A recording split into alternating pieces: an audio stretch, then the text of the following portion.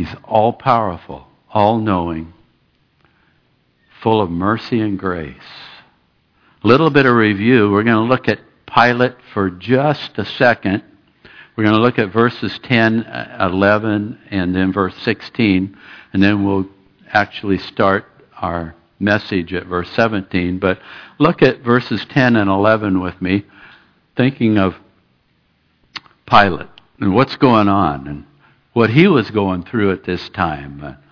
He said to Jesus, "You're not speaking to me? Hey, don't you know that I have the power to crucify you and the power to release you?" He really believed that. Listen to Jesus' answer. This amazing answer as he's standing there, already beaten, already spit upon, already being attacked. This is what Jesus said. "You could have no power at all against me unless it had been given you from above. Therefore, the one who delivered me to you has the greater sin." So, here's Pilate. He thought that he was in a position of power. In reality, he was just simply a pawn. He was allowing himself to be manipulated by these religious rulers that were seething with anger and hate. And they would bear the greater sin. But even beyond all of this, it was God pulling the strings. God's always on the throne. Everything goes according to His ultimate plan and purpose. Everything always goes according to His ultimate plan and purpose. He's in control. Isn't it awesome to know how much He loves you and me? We're in His hands. In times like this that we live in, boy, is that a great comfort and encouragement to me. So Pilate presumes to judge Jesus. The irony is, Pilate's the one on trial here. In your notes, how a person responds to Jesus will determine whether they go to heaven or whether they spend an eternity separated from God in hell. Whether life on earth begins to take on eternal purpose and meaning, or whether one's life is just going through the motions, no real purpose. Pilate knows Jesus is innocent. He stated that. He's washed his hands. But choosing to take that stand, it would be political suicide for him. So Pilate caves in to the intense pressure. Verse 16, he delivered him to be crucified. And they came and they took Jesus away. There's a legend that following Jesus' resurrection, Pilate's wife, Claudia, became a Christian. Pilate's plight was so much different. Eventually, he fell into the trap that the Jews were setting for him, and the Jews were able to force his removal from office. His superior ordered him back to Rome. He was disgraced. He never arrived in Rome. The 4th century Christian church historian Eusebius gives the account that he submitted and committed suicide on the way back to Rome. God's purpose, plan, moves forward. Verse 16 to now verse 17. And he, Jesus, bearing his cross, went out to a place called the place of the skull, which is called in Hebrew Golgotha. That's where they crucified him. And 2 others with him, one on either side, and Jesus was in the center. Here's Pilate. The Jews have come down on him hard. They've manipulated him. They're using him. He hates it with with every fiber of his being. So he's going to have the last word here. Verse 19. Now Pilate wrote a title, and he put it on the cross, and the writing was, Jesus of Nazareth, the King of the Jews. Verse 20. When many of the Jews read this title, for the place where Jesus was crucified was near the city, and it was written in Hebrew and Greek and Latin. So this is Pilate's last jab, last dig at the Jews. He didn't like the fact that they'd manipulated him and bullied him into making this decision to have Jesus crucified.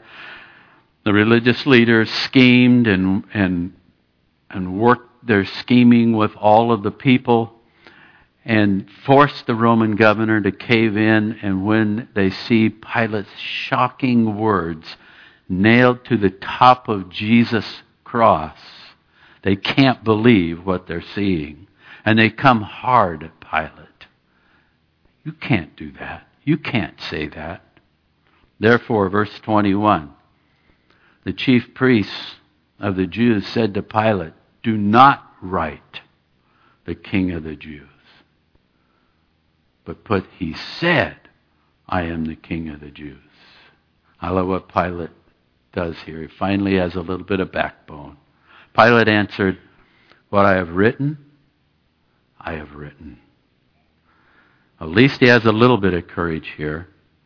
His words might have been made and put up there to mock and ridicule the Jews and to get back at them, but the irony is, again, noted by John, that God is in control. Pilate wrote these words, but it was God that wanted his son to die with this proclamation on his cross. Jesus of Nazareth, the King of the Jews. There was at least one man that day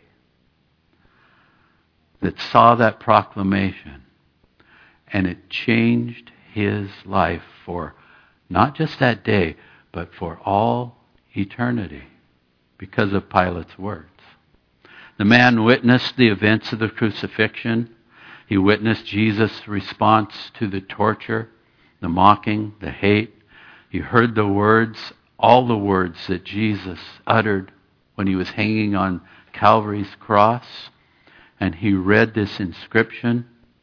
Well, this is Jesus. He's the King. He's the King. And he believed. This account is found in the Gospel of Luke, chapter 23.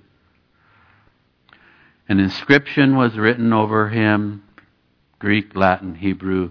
This is the King of the Jews. And one of the criminals who was hanged blasphemed him and said, if you're the Christ, save yourself and us. The other answering rebuked him, saying, do you not even fear God, seeing you are under the same condemnation? Verse 41, and we indeed justly, for we received the due reward for our deeds. But this man has done nothing wrong. And then he said to Jesus, Lord, remember me when you come into your kingdom. I believe you are indeed the King. Jesus said to him, assuredly I say to you, today you will be with me in paradise. Wow. So we move on to verse 23. Then the soldiers, when they had crucified Jesus, they took his garments and made 4 parts, to each soldier apart, and also the tunic. Now the tunic was without seam, woven from top to bottom. And they said, therefore, among themselves, let us not tear it, but cast lots for it, whose it shall be, and that the scripture might be fulfilled, which says, they divided my garments among them, and for my clothing they cast lots. Therefore the soldiers did these things. What's always happened at a crucifixion, one of the things that the soldiers that were put in charge of the crucifixion, one of the things that they would get would be the quality clothing that were on the criminals. And clothing in those days was all handmade and wasn't made in China, and it was so much more expensive. And so it was something for them to get a hold of. And on your notes, number 3, the Apostle John, he's witnessing these things taking place right before his eyes, and he's seeing their fulfillment of Old Testament prophecy. Psalm 22. For John and the other disciples of Jesus, this was indisputable proof of Jesus' claims. And also proof of the caption that Pilate put on the top of the cross, King of the Jews. So look with me at Psalm 22. On the cross, written 700-800 years before Jesus hung there, the words, my God, why have you forsaken me? That's when he became sin for me and for you. That's when his righteousness was about to be transferred for anyone who would receive him on our account, and we could be wrapped in the righteousness of him. And Psalms goes on, Psalm 22. I am poured out like water, and all my bones are out of joint. My heart is like wax. It has melted within me. My strength is dried up like a potsherd, and my tongue clings to my jaws. You have brought me to the dust of death. Verse 16, they pierced my hands and my feet. And the apostle and the other disciples are seeing this happen, and they're reminded of the Word of God that they know. And they're astonished. Verse 18. And this was just unbelievable for John to see. They divide my garments among them, and for my clothing they cast lots. All the ends of the world shall remember and turn to the Lord, and all the families of the nations shall worship before you, Jesus.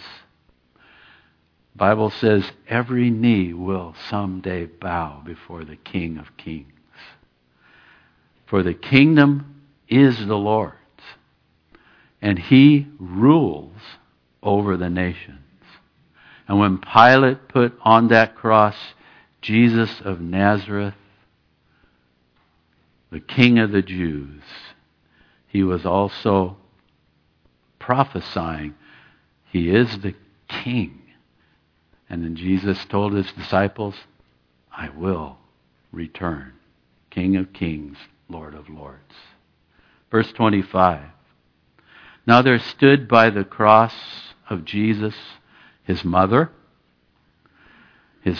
sister, Mary the wife of Clopas, and Mary Magdalene.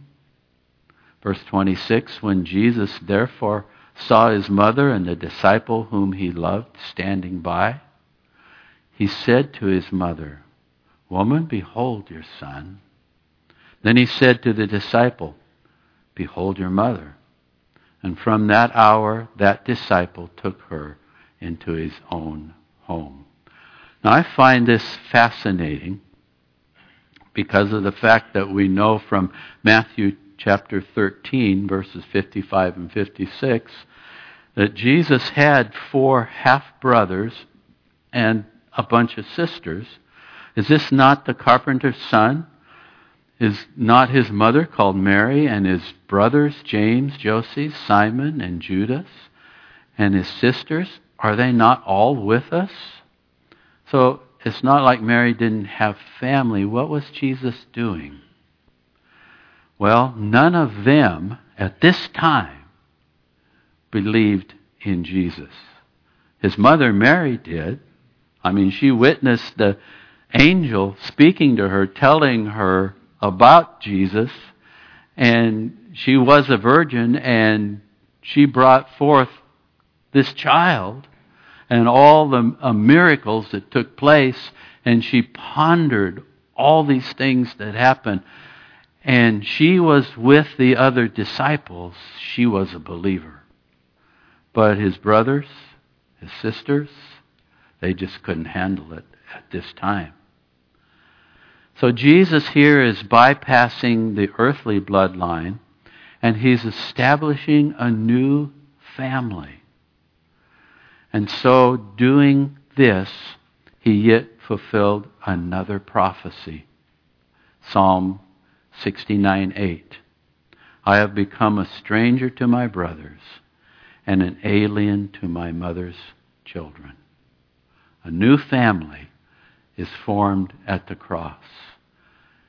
And for many people, this new family, being a part of the family of God, behold what manner of love the Father has bestowed upon us, that each of us, we're called children of God. We're part of a new family. It can be even more encouraging than an earthly family, especially in the days that we live in and all that's going on around us. We're members of this new family because Jesus created this family on the cross. Verse 28. After this, Jesus, knowing that all things were now accomplished, everything that needed to be done for your salvation, for my salvation, for your forgiveness of sins, for my forgiveness of sins, for eternal life to be available to you, eternal life to be available to me, to become a born again, part of a new family, a forever family. It's now all been accomplished. The scripture might be fulfilled. Jesus said, I thirst. Now a vessel full of sour wine was sitting there, and they filled a sponge with the sour wine, and they put it on hyssop and put it to his mouth. Here the Apostle John shows carefully, again, Scripture is being fulfilled on the cross of Calvary. There are Old Testament Scriptures which are vivid, and they are specific types and pictures of Jesus' crucifixion. You can look at Psalm 22, you can look at Genesis 22, you can look at Isaiah 53, Leviticus 16, and many other scriptures. In fact, in your notes, there are 28 prophecies fulfilled just while Jesus is hanging on the cross. Verses 28 and 29 records the fulfillment of Psalm 69:21. For my thirst, they gave me vinegar, sour wine, to drink. Verse 30. So when Jesus had received the sour wine, he said, it is finished. He knew that everything that he needed to accomplish had been accomplished. And he declared, it is finished. And bowing his head, he gave up his spirit. No one took his life. At any moment, Jesus could have said, Father, this is enough. And legions of angels would have invaded earth and rescued him. But he chose to die in your place and my place on the cross of Calvary. What an awesome God we have. That he would die for me. That he would take my sins upon himself. That he would do that for me. Bowing his head, he gave up his spirit. It is finished. Now this is the sixth word or saying that Jesus spoke from the cross. It's actually a single Greek word. te telestai, and there are papyri receipts that were for things purchased or taxes in those days that have been recovered. And the Greek word is written across them, tel telestai, and it means literally paid in full. On your notes, this word on Jesus' lips was very significant. He meant his redemptive work of the cross was completed, that the penalty for sin, for my sin, has been absolutely paid in full. There's a story that goes like this. An eccentric old evangelist named Alexander Wooten. He was working in his shop behind his house one day, and there was a neighborhood boy that had been to his meetings but had rejected what he had been told about Christ. And evidently the Spirit was really working on his heart. And he visited, and he was exasperated and asking him, he said, "Sir, what must I do to be saved?" And of course Wooten knew him pretty well. And he said to him, "Well, it's too late." And the young man became desperate. "Please, isn't there something I can do to be saved?" And the evangelist explained, "No, it's too late for you to do anything. The work has already been done." He's messing with him. All you have to do is believe. All you have to do is open your heart. And of course, at that moment, that young man opened his heart to Jesus. Why, this is the glorious gospel that we have, because Jesus, who knew no sin, became sin for us, died in my place, in our place, that we might become the righteousness of God in him. And this is why John tells us in his gospel, John 1, verses 11 through 12, he came to his own, and his own did not receive him. But as many as received him, to them he gave the right to become children of God, to those who believe in his name. So you open your heart to Jesus. You just simply say, "Jesus, I've fallen short of your glory. I've sinned. I know that on the cross of Calvary you died in my place for my sin. And like that criminal that was hanging beside you, I believe you are the King of Kings and Lord of Lords. I believe you are my Savior and that you died in my place and my sins were put upon you." And that's all it takes. And you become a child of God. You become born from above. But then as you begin to walk with the Lord, you realize, I still need help. I can't do this on my own. I can't be all that God's calling me to be, to follow Jesus in my own strength. And because he cried out on the cross, paid in full, "It is finished," we come to him, 1 John 1:9. "Lord, I confess that I need you. I confess my sins. I confess that I tend to try to do this on my own." Here's the best part. He's faithful and he's just. On the cross, he died for my sins, for your sins. His forgiveness is there. And he goes about the job of cleansing us from all unrighteousness as we learn to walk by faith. Verse 31. "Therefore, because it was the preparation day, that the body should not remain on the cross on the Sabbath, for that Sabbath was a high day, the Jews asked Pilate that their legs might be broken and that they might be taken away. Verse 32, then the soldiers came and broke the legs of the first and of the other who was crucified with him. But when they came to Jesus and saw that he was already dead, they did not break his legs. But one of the soldiers pierced his side with a spear, and immediately blood and water came out.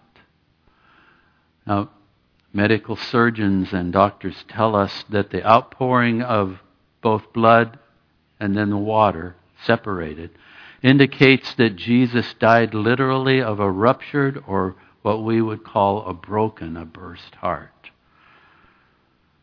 I love the words of the great hymn, Rock of Ages. Rock of Ages, cleft for me, let me hide myself in thee. Let the water and the blood from thy wounded side which flowed be of sin the double cure. Save from wrath and make me pure. It is finished. It is paid in full. Now, John's eyewitness account goes like this, verse 35. And he who had seen has testified, and his testimony is true. And he knows that he is telling the truth. Why? So that you might believe. Put your life in Jesus' hands. Call him your Savior and your Lord. For these things were done that the Scriptures should be fulfilled. Now here's John again looking at prophecy. He is so moved by the Word of God and the foundation that it gives him for his life. Objective historical proof. Not one of his bones shall be broken. And again, another scripture says, they shall look on him who they have pierced. In your notes, the Apostle John is again careful to point out the fulfilled prophecy, Exodus 12, Zechariah 12. What these Roman soldiers did at this time, it was not according to custom. This is not the way they worked the crucifixion. Even if someone knew that somehow, instead of being stoned as the Jews usually do to their criminals, those that have broken their law, that somehow Jesus would be crucified, even if they knew that, they would have no idea that his bones would not be broken. But God's in control. 700, 800 years before this took place. Not one of his bones shall be broken. They shall look upon him whom they have pierced. This again is proof and assurance that God is in full control of these events. And then, verse 38. After all this has taken place, they've taken Jesus down from the cross. Joseph of Arimathea, being a disciple of Jesus, but secretly, for fear of the Jews, asked Pilate that he might take away the body of Jesus. And Pilate gave him permission, so he came and took the body of Jesus. And Nicodemus, he's now a disciple, a religious leader who came to Jesus at night because he didn't want anyone to see him, also came bringing a mixture of myrrh and aloes, about 100 pounds. So here's two men, once so afraid that they hung back in the dark. Now they're stepping forward. They've seen all that has taken place. Out of their love for Jesus, they have to do something. They step forward. Interesting, because of their love for Jesus and stepping forward, no matter what the consequences, even this fulfills another prophecy that they have no idea about at the time. Isaiah 53:9. He had done no wrong, but he was buried like a criminal, and he was put in a rich man's grave. Verse 40. They took the body of Jesus and bound it in strips of linen with spices, as the custom of the Jews is to bury. Now in the place where he was crucified, there was a garden, and in the garden a new tomb in which no one had yet been laid. So there they laid Jesus. Because of the Jews' preparation day, they had to do something with the body. They had to take him down. And the tomb was nearby, and Joseph was willing to give his tomb. Nicodemus and Joseph, they're risking excommunication, ridicule, possibly their lives as they're stepping forward for their love for Jesus. And just another word about Joseph. You know, garden tombs like this, we understand, were extremely expensive. It was quite a sacrifice for Joseph to give his up. But here's the good news. Jesus is only going to need it for 3 days. Amen? Amen. If you could turn back to slide 23. There we go. Would you stand with me and just close our service together? Repeat with me the words to this song. Rock of ages, cleft for me, let me hide myself in thee. Let the water and the blood from my wounded side which flowed be of sin the double cure. Save from wrath and make me pure. Oh, Jesus, we can't express our gratitude for who you are, our God, that would become one of us. Go to the cross and willingly take my place. Take our place. And when you'd accomplished it all, you announced, paid in full. It is finished. We just worship you. Give our hearts to you anew, thanking you for who you are and what you've done for us that we could not do for ourselves. And Lord, help us not to keep that to ourselves, but help us to share the good news of who you are. Oh, come on, people might say. You can't believe that. Oh, yes, I can. Let me show you the prophecies that give us historical proof of who you are, who Jesus is, and what he has done for you. And all you have to do is believe.